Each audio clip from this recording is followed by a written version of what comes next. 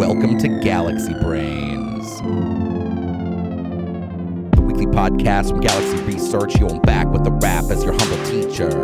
Crypto Graffiti has your killer t-shirts. Yo, I'm dripping an orange pill in every single creature. Stay in your lane, keep a couple guardrails when you're playing the game. Be above your heart fails when you look at the curve. Recognize this barbell. Our guest is FBI man Chris Tarbell. Yo, he killed the Silk Road and he locked up Ross, but he knows his crypto. It's a big brain talk. Yo, I glisten when I walk in my Bitcoin dunks, making chains super heavy like the Bitcoin punks. See, I sift through the chumps when I flow so hard. Got 99 problems, but none is bars. The sun to Mars, I be killing fallacies top down, feet up, flying through galaxies. As always, I'm your host, Alex Thorne, head of firm-wide research at Galaxy Digital. Thank you for listening to Galaxy Brains. We have a great show for you today.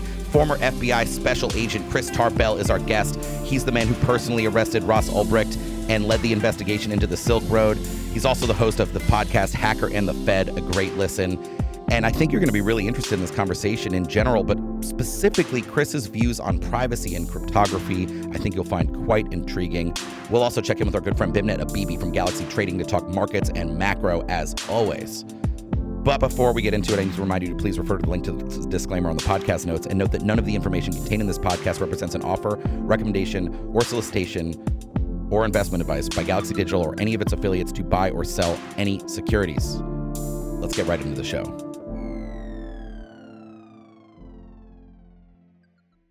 Let's go to our friend Bimnet Abibi from Galaxy Trading. Great to see you here. You were on vacation last week. Yeah. We had a good stand-in. I know. Not a bad guy to have it. How's it going? It's going great. It's going great. How are you doing? I'm good. It's been a bit of a rocky ride. Yep. The last few weeks in crypto, I guess in all markets, but we've already talked about the bank runs and crises, which I guess I don't know if we can say it's abated, but it's now at a low simmer. It's at a low simmer, but what I would say is that it's still a point of conversation across basically every boardroom and kitchen table. Yeah. In the sense that bank rates are incredibly low, and treasuries are incredibly compelling in the context of bank rates. And two, the safety around regional banks is still under question. And the third thing I'd like to highlight is that most people are like, oh, this stuff is abating, and they're looking at data that is really old. Like the Fed's discount window usage data and the facility data normally is on a 1 week lag. And so the data we have now, and this is what date is it today? March 30th? 29th or something? Yeah, 29th. I'm pretty sure only covers like the 15th or like something like that. So yeah. So people understanding of like how much usage of these facilities is lagged. I think you're probably still at the point where usage is likely to increase. I think the clear implications of what's likely to happen are pretty clear. One, bank rates are probably going to have to get more competitive. Your JP Morgan's, BOAs, Citigroups of the world, the large bulge bracket GSIBs of the world are going to have to raise rates to stay competitive. And even the regional guys, they are probably also going to have to raise rates to stay competitive. Keep deposits, right? And they're probably going to lose deposits, and you're probably going to have a contraction in credit and lending, and that's going to reverberate throughout the economy, and the impacts are yet to be felt. So it's on the simmer. It's not abated, but it's ongoing. Ongoing. I will say though, you had crypto, you had Bitcoin. Obviously, we talked about this. Performed very well the weekend. We just apparently issues with the block clock. Issues with the Wi-Fi in here, but we're at as we speak, we're at 28,450 or so on Bitcoin, which is almost at pre-Fed high, to be honest, right? So we came off a lot after. Yeah, we're at the 1 year high or trend high. For the year. Trend high. Yeah, and so we came off after Jay Powell was hawkish and they raised and they signaled more raises. They didn't come out with a dovish hike. It was a hike. Yeah, it was a hike, and they still told you their dot. So then we dumped, and then we came, and then we came back. Yep. And then this CFTC case against Binance came out, and I wouldn't say we dumped, but we bled lower into the 26s. But then overnight, last night, we rallied back to trend high again. So it seems very resilient. Bitcoin and ETH, obviously, but Bitcoin is the main marker here. Very resilient in the face of a lot of turmoil. incredibly resilient. The technicals are super strong right now. When you see price action like this, I mean, we're on track to post a bullish outside month, or what's known as an outside reversal. Technically, what that speaks to is you set a lower low than the prior month, and yet you're going to close above the Higher high high. of the previous month, and you're coming from a pretty low base, and this is going to be the third month in a row where it's up, and so it strongly suggests trend continuation, and we know that 28K, 28.4 is resistance. So if you close above there, especially on quarter end, I mean, technically speaking, it looks incredibly great, constructive to the Across, upside. Week, month, quarter, Absolutely. right? They all look nice. Absolutely. Basically, every meaningful dip this year has been bought. It speaks of a market that is underpositioned and feels like they don't have, the upside. It trades like, folks are short gamma in certain instances, which, can further perpetuate a squeeze higher. The other sort of big picture macro thing that I'm keeping an eye on is gold, right? You're constantly testing 2K now. That is an all-time high. That's got to break, right? I mean, it's been testing it for weeks now, right? It has, and I definitely think that the banking crisis and the flight to quality and the bid in treasuries, et cetera, has helped. But technically speaking, if you break through the highs that the gold is set, you will be in price discovery. Yeah. And folks will be talking about how underinvested they are to gold as it is breaking out to new all-time highs. And what is Bitcoin but digital gold? Or, could be many things, but a lot of people view it that way. I agree. And that's my primary view of it as a dollar You've talked for a hedge. long time, too, about the Bitcoin gold chart as one that you like to watch. Yes, the ratio. Yeah, absolutely. And I mean, I think it's very clear, too. I mean, you see a safe haven trade happening with gold. There's also the geopolitical stuff that is favorable to gold. And I mean, I don't know yet. I'm not saying that, the nation states of the world or the sovereigns or anyone else is yet using Bitcoin in that way, but they could, and they are using gold that way a lot right now. No, absolutely. Because you got this whole dynamic with Russia and China and Saudi and India and none of whom really want dollars. I mean, Saudi's in bed with us still, but they have enough dollars. They have plenty of dollars, and they're courting the Chinese pretty. No, so absolutely. There's a demand for a non-dollar, settled trade, and perhaps other. Now you're not going to settle trade physically with gold, but there's a demand for dollar alternatives. Right. Thank you. And there's strong interest from global players to end the dollar dominance, not necessarily to take it over with like rubles, but the fact that the U.S. can just print money infinitely gives it such a tremendous advantage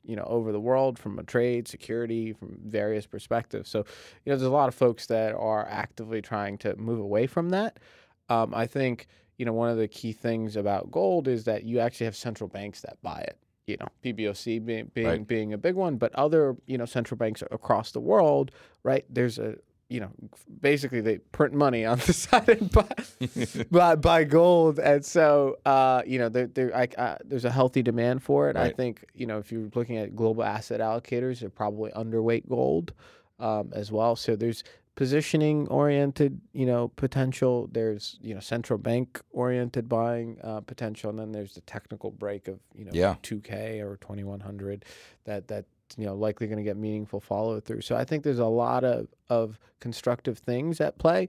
And then the other thing, and my favorite thesis about gold, or kind of one of the reasons why I like it a lot, is because of the price action over the past 2 years.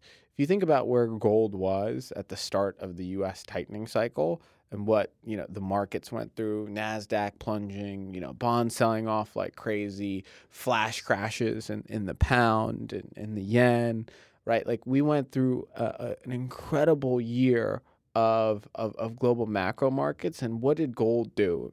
From the start of 22 to end of 23, it was basically unchanged in one of the most historic years in markets ever. And that just shows you how strong of a store of value it is, right? And two, if it can withstand huge macro risk off, how's it really going to perform in huge macro risk on? When the world realizes that you're going to be at low rates for a really long time, and it's basically structurally impossible to get back to a higher rate regime. And so I like gold, and I want to protect myself against, dollar debasement. And I think Bitcoin's the better way to play it. But, I definitely see gold doing well as well. Let's talk about rates. Yeah. Because we had the 25 bip hike. We were joking here, and I think this is overheard on the street in general. Like, a lot of people thought it would either be a hawkish pause or a dovish hike. I think we actually got a pretty hawkish hike. I mean, a smaller hike. Yeah, I would say it's probably a hawkish hike. Yeah, I mean, and that's why markets reacted negatively, but have rebounded. At least crypto has rebounded.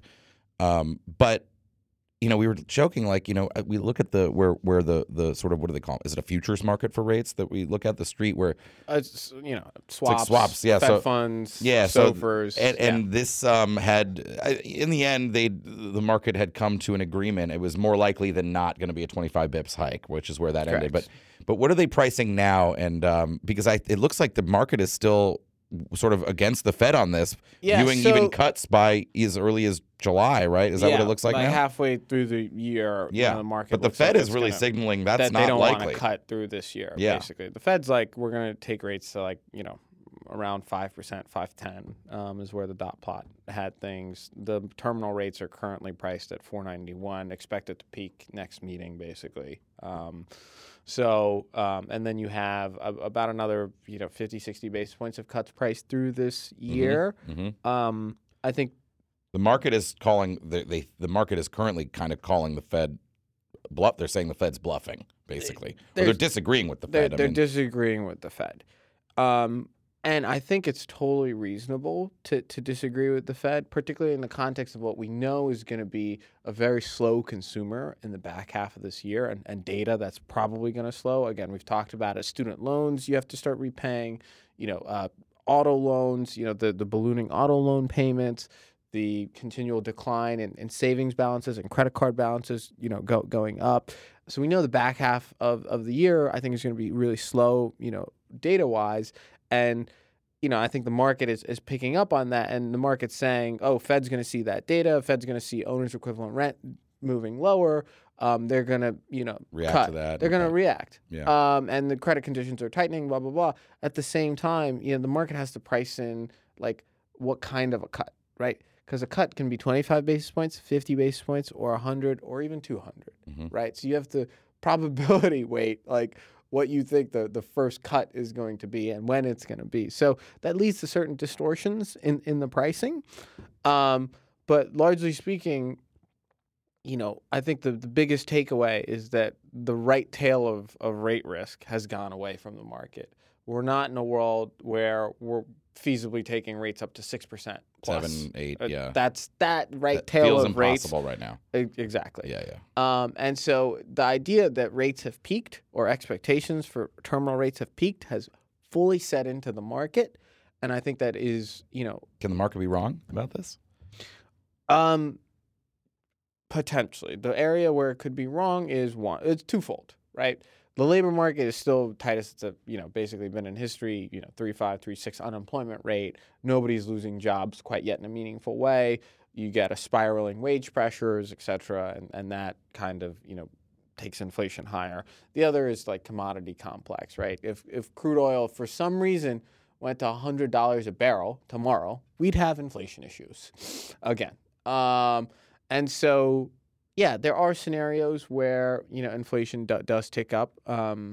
So basically, if inflation is high, it's stubborn, it becomes an even bigger problem, let's say, then Powell's got to go Volcker and really smack us down. And then the right tail of higher rates really could rear its head. Yeah. But outside of that, the market's it pretty looks clear. Like we're there. We're chilling. And generally speaking, you can ask, if you asked me a year ago, or right when we started the tightening cycle, December, when I think it'd be a great time to own Bitcoin, I'd tell you it's probably when the Fed ends its hiking cycle. Right when it stops. Or just right before, in and around there. Right, we're big picture thinkers, trying to think about this asset class, from the perspective of where it's going to be a couple years down the line, and in the kind of terminal state of monetary policy. And so, right here, right now, when I'm looking at the end of U.S. monetary tightening, and the U.S. looking at the real limits. Starts to look at it seriously and think about. And the other thing, while we're on bonds, it's so crazy. Bill Gross had this tweet the other day. Bond King, former Bond King at PIMCO, he's probably gone a little crazy now.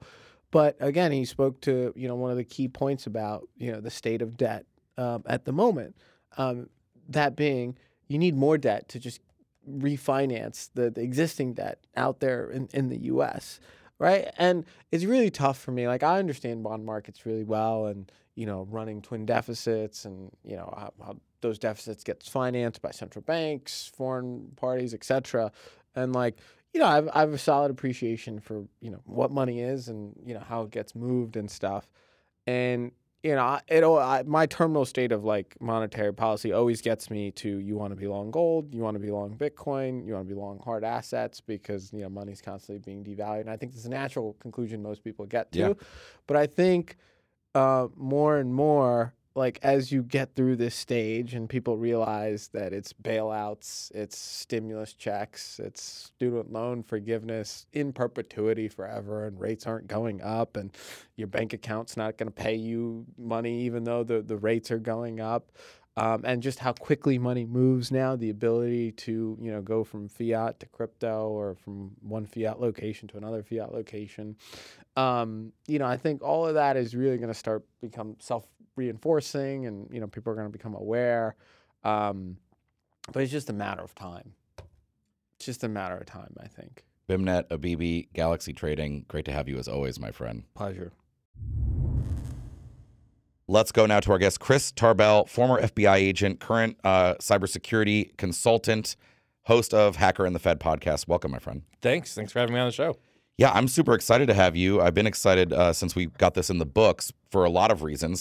So for our listeners, Chris was the lead case agent on the Silk Road investigation into Ross Ulbricht. So we're going to talk a lot about that. But also, as you can tell, given that background and your current activities, knows a lot about Bitcoin and crypto. And I'd love to pick your brain on a range of topics. Sounds good. Yeah, I got into crypto really early, and not so much into it anymore. I work at I co-founded a cybersecurity firm called Naxo, and we, crypto is part of our stuff.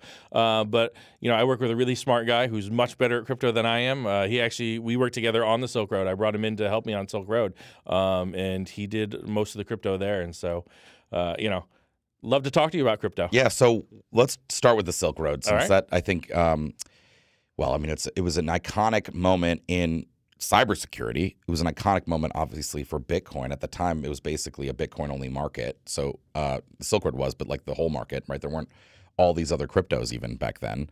And a lot of people, I think, objectively, it was sort of like Ross Ulbricht took the Bitcoin concept all the way to its perfect final destination, right? He used it as money for illegal activity because it could be, right? I guess let me start it off really poor question. Sure. What was it like working on that investigation, right? It was great. Yeah. No.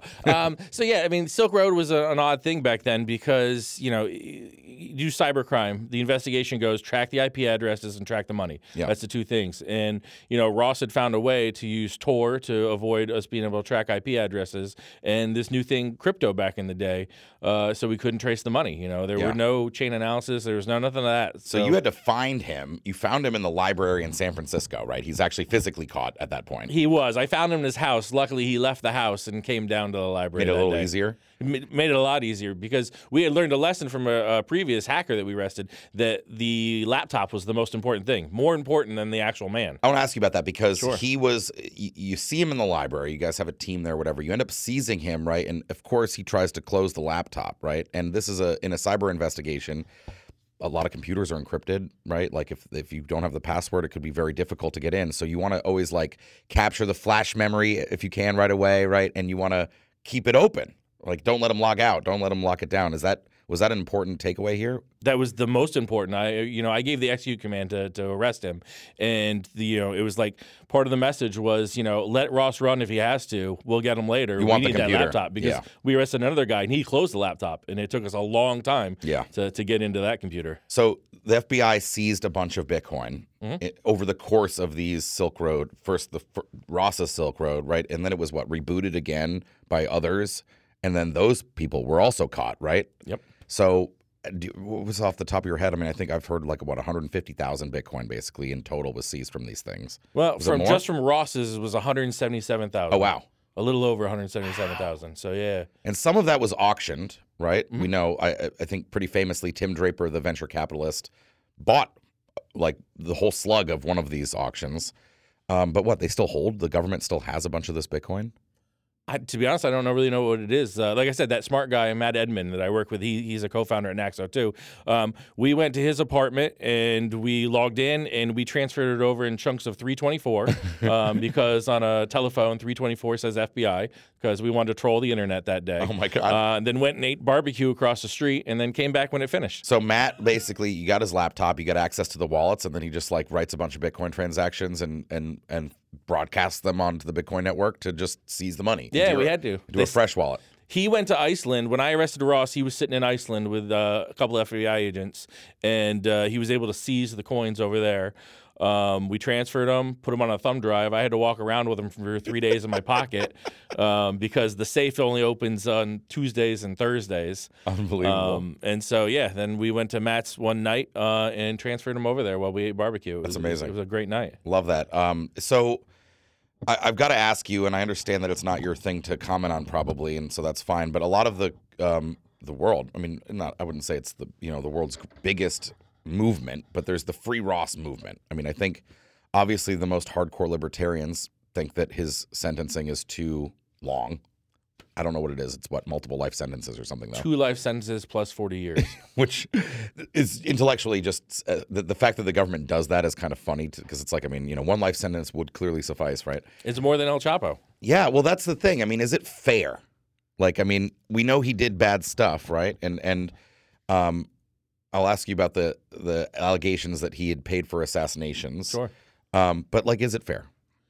I really don't I have an opinion. I publicly don't share that. Yeah. The 3 branches of the government, Right. It wasn't the FBI that imposed the sentence, right? It's the judge. It's the court. It's the judicial side. We were just executing the laws the legislative branch put in place. And I think one of the reasons, I totally get that. And I think one of the reasons in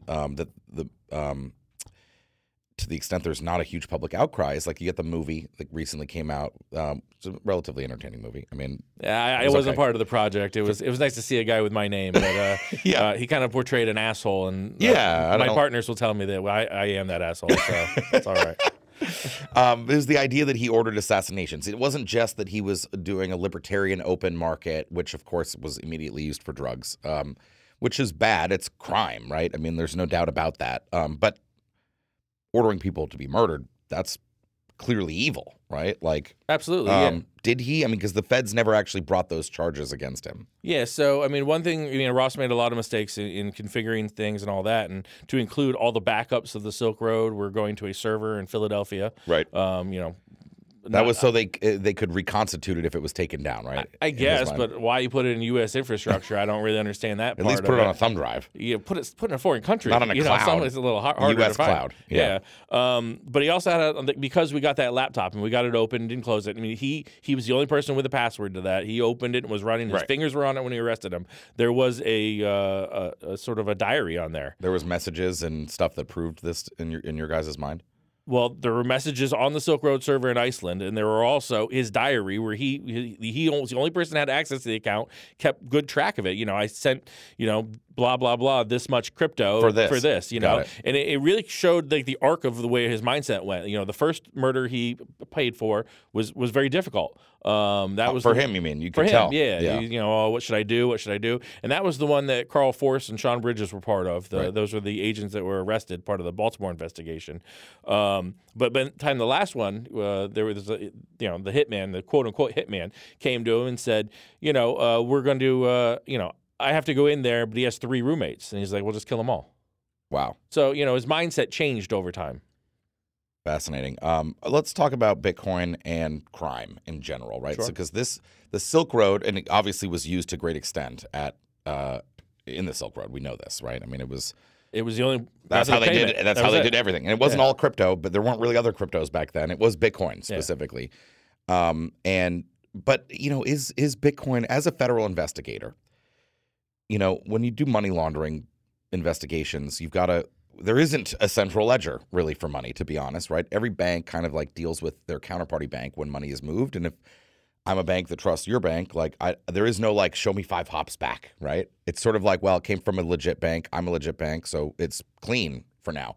We have some for benefit information that we also log, and if there's a red flag, banks and financial institutions file a suspicious activity report with FinCEN, right? And there's reporting to look at, but you can't just like, it's not as easy as pushing a button and seizing money in our current banking system, right? Like you have to send a bunch of letters, and if it goes to a foreign bank, it gets hard all of a sudden, right? Like compare that to investigating money laundering on the blockchain. So now, investigating bank money moving through, it's a series of subpoenas, and you got to wait for them all to come back and put the pieces all together. When we were doing blockchain analysis, we didn't have any chain analysis or any of those tools. There's no software. There's nothing we could do. So again, this Matt Edmond invented his own tools in order to do all this stuff, and he was the key to seizing all the Silk Road stuff. And so we didn't know how to do it, and he came up with a way. So, and it was easy. We could see the whole picture. You could see, money in, money out. Everything was there. No subpoenas needed. So, in some ways, if you have the tools or if you build them, easier, better?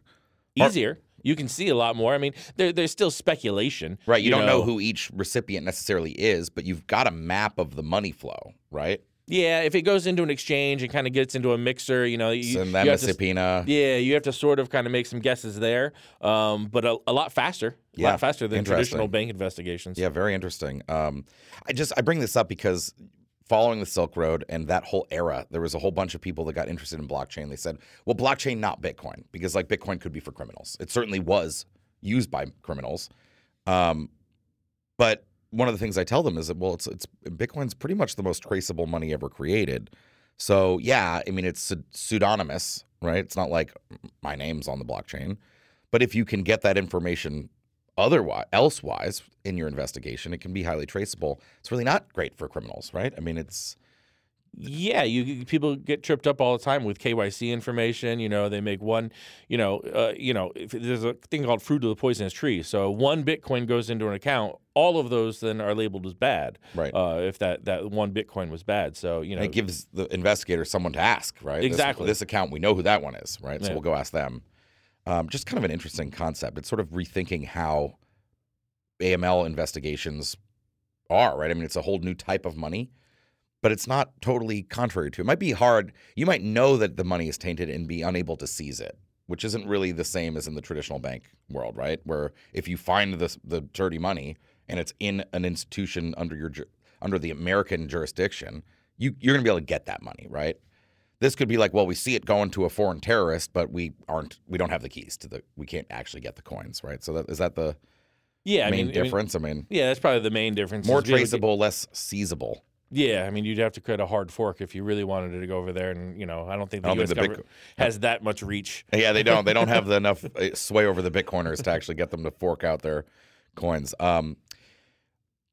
Ransomware, sure, big crypto crime topic, right? Obviously, I mean, first of all, how big a problem is ransomware? Is it a huge problem? I hear that it's huge. Hundreds of billions of dollars. I haven't been ransomwared. Yeah, hundreds of billions of dollars every year earned. By criminals or whatever. Either damaged or I see. Earned. So not 100 billion in ransoms paid, but Yeah. So we've had encryption for 75 years, 100 years, even a long time for that. But really, it was the rise of crypto, that payment option. People weren't like locking up your data and saying put the duffel bag of cash in. And they weren't saying like send an ACH or a Fed wire to this bank account. Too traceable and all that. So really, it was when crypto came along that made the ransomware go. And ransomware is getting a little bit better, where people are realizing how to sort of mitigate it. If you have really good backups, and you get ransomware, you can just restore those backups. Right. Or if you're very good at segmenting your networks and not even allow the ransomware to go from machine to machine to machine, very good that way too. There's a name in cybersecurity for this new theory of what's it called? Zero trust. Zero trust. Design your network where basically not a single employee, like even if they're hacked, they have nothing, basically, right? Yeah, and they say you and I are plugged into the same network. My computer doesn't trust your computer on anything. Yeah. it's kind of hard in the business world to have perfect zero trust, Yeah. because we're about sharing information and working collaboratively together. Yeah. So it makes it a little bit more difficult. But, ransomware is now moving on to the extortion. So a lot of places, and you're getting your shit locked up through encryption, but they're also stealing it. And then they're saying we're going to publish it if you don't pay now. Got it. So that's really kind of where ransomware is morphing into. On the ransomware side, too, again, before we move on, there's one interesting thing that I've heard, which is that part of the reason it's been so effective is that the most ransomware hackers, they do unencrypt or they don't publish the data if you pay, right? They're actually like, I'm certainly not calling them ethical, but it's like there's sort of a pact where and the reason that they will unlock it if you pay is because they need the next person to pay and the next person. Yeah, they're businessmen. Yeah, they're businessmen. Yeah. They're pretty fair about it. They're just, in that way. Yeah, and people negotiate with them, say we just can't afford this. Or we'll give it to you now and some in a little bit or something. Yeah, there was a log recently released about one of the negotiations. And one of the interesting things I found is that they'll research regulators in your country. And they said, well, you can pay us this, but the regulators are going to charge you 4 times as much as if we release this information because they know you're hacked. So why don't you just pay us the quarter and we'll keep this all quiet? Wow.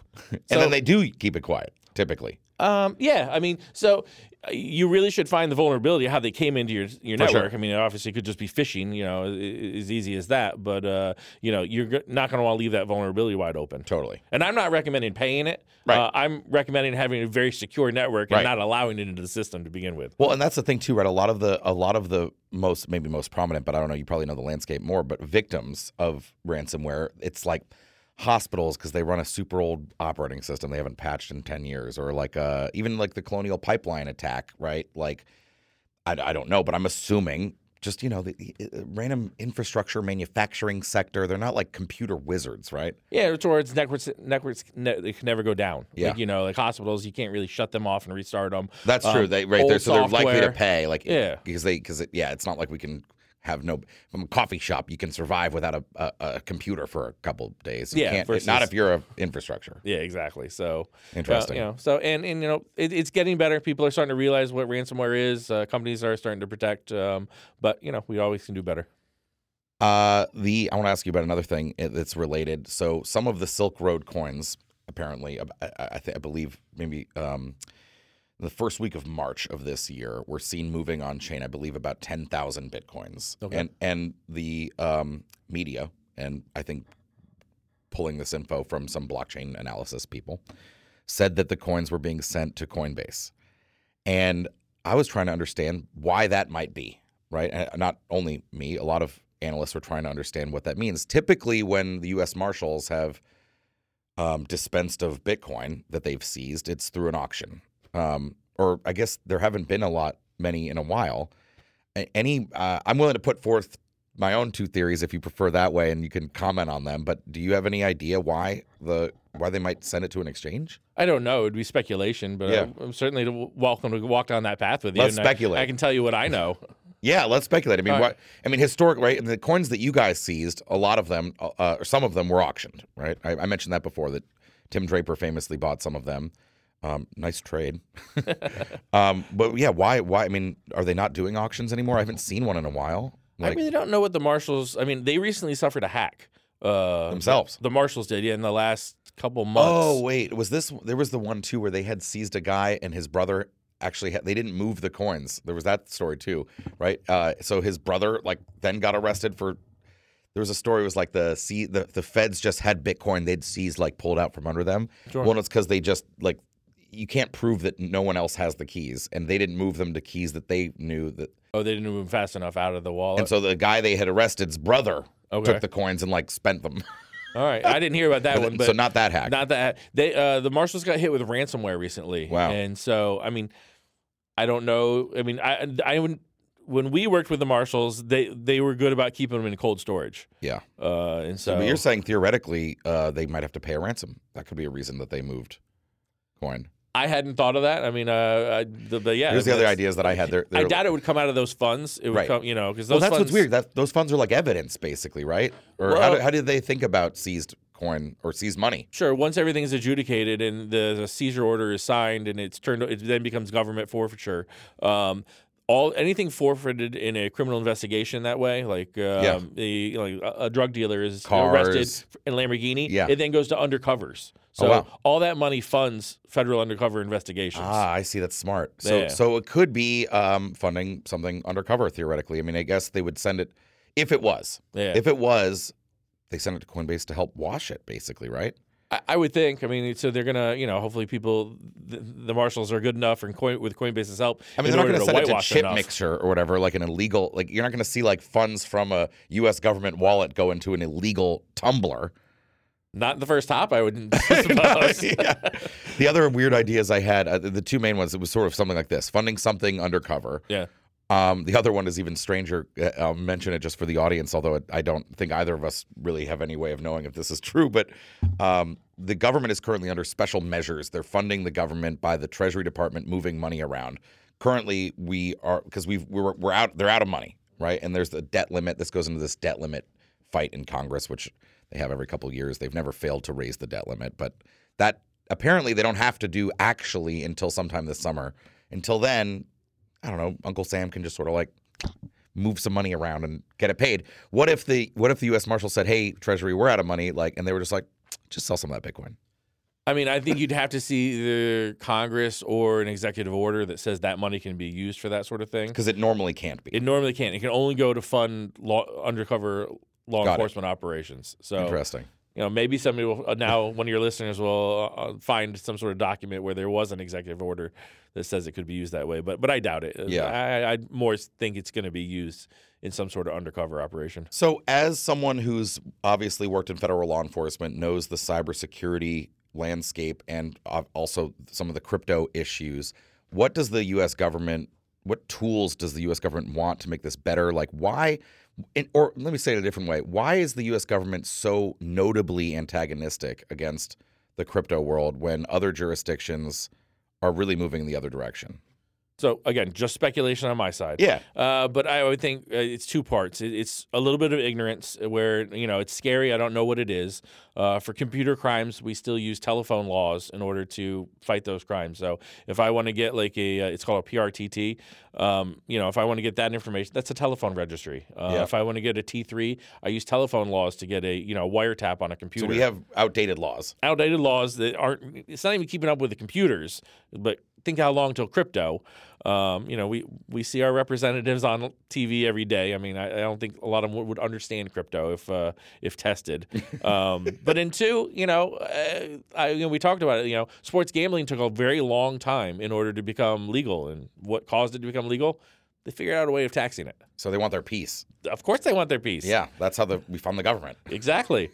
So, that's a lot of unregulated money moving back and forth, So I would suspect they want their piece. So, when we think about another thing I want to ask about, along similar lines, right? The government has had a very long antagonistic relationship with open cryptography, right? There's Phil Zimmerman in PGP where briefly they charged him criminally. Then they were going to sue him. They thought that the government was treating cryptography as a munition.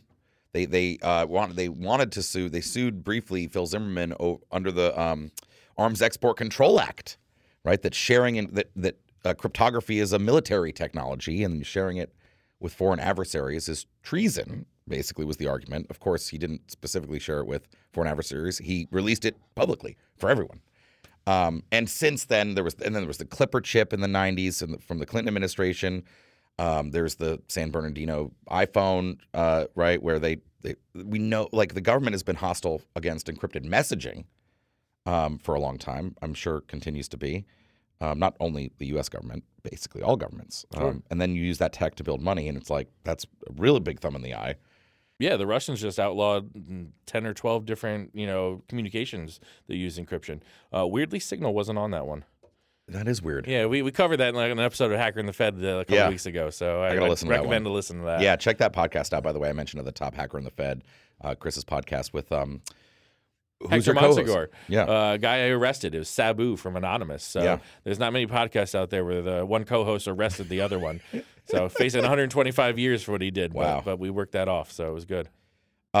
So do you think that the government, like, I don't know how does this end, but like crypto and encrypted messaging. I think in my mind, as far as I consider the government's posture on the law enforcement side of the government's posture on this, it's more about it's similar, the encrypted messaging versus the encrypted money, quote unquote. Do they call for new laws? I mean, you got who's the head of the FBI, Chris Wray now. Mm-hmm. I wouldn't say he's been the most like antagonistic, but James Comey had given many speeches about encrypted messaging.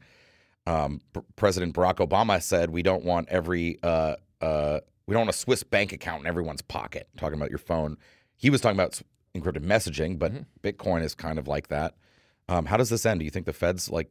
I mean, does this go on forever? Is there going to be? Are we destined now that this cryptography is open in public to have a perpetual tension between the public's use of it and the government's need to access it? I hope so. I hope that the government never requires us to give up our passwords. In some countries, it's a crime. Yeah. If you get arrested and don't give your password, that is another charge. I really hope we don't go that way. I'm a privacy guy.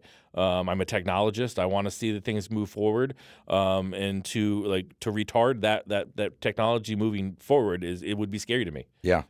You believe that's like a human right, that like humanity deserves to have privacy?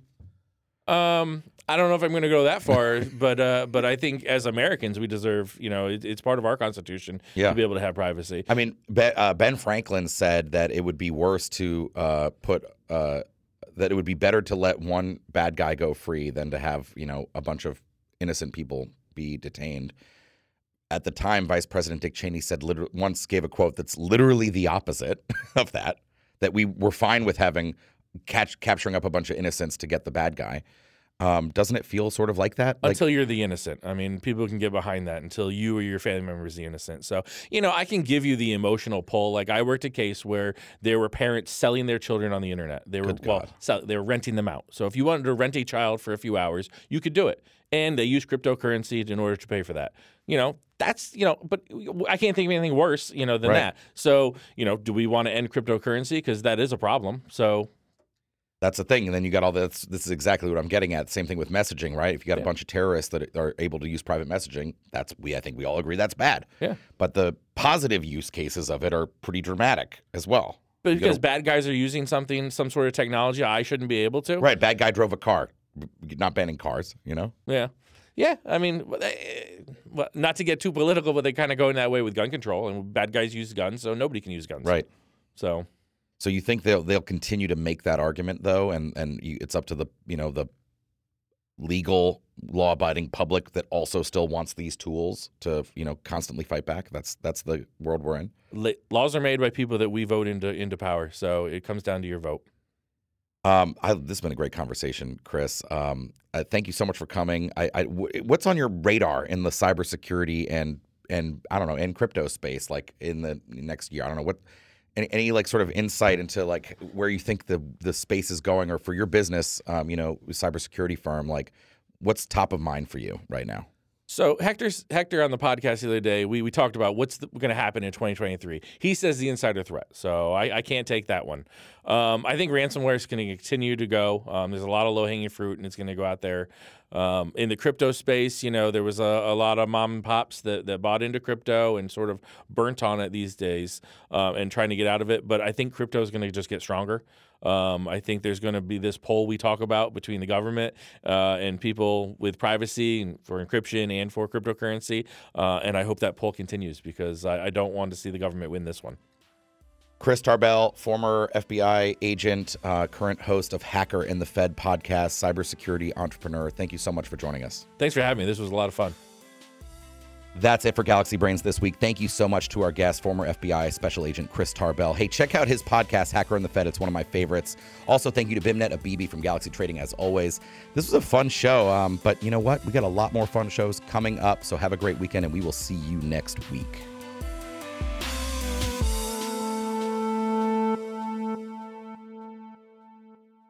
Thanks for listening to Galaxy Brains, the weekly podcast from Galaxy Research. If you enjoy the show, please like, rate, review, and subscribe wherever you get your podcasts.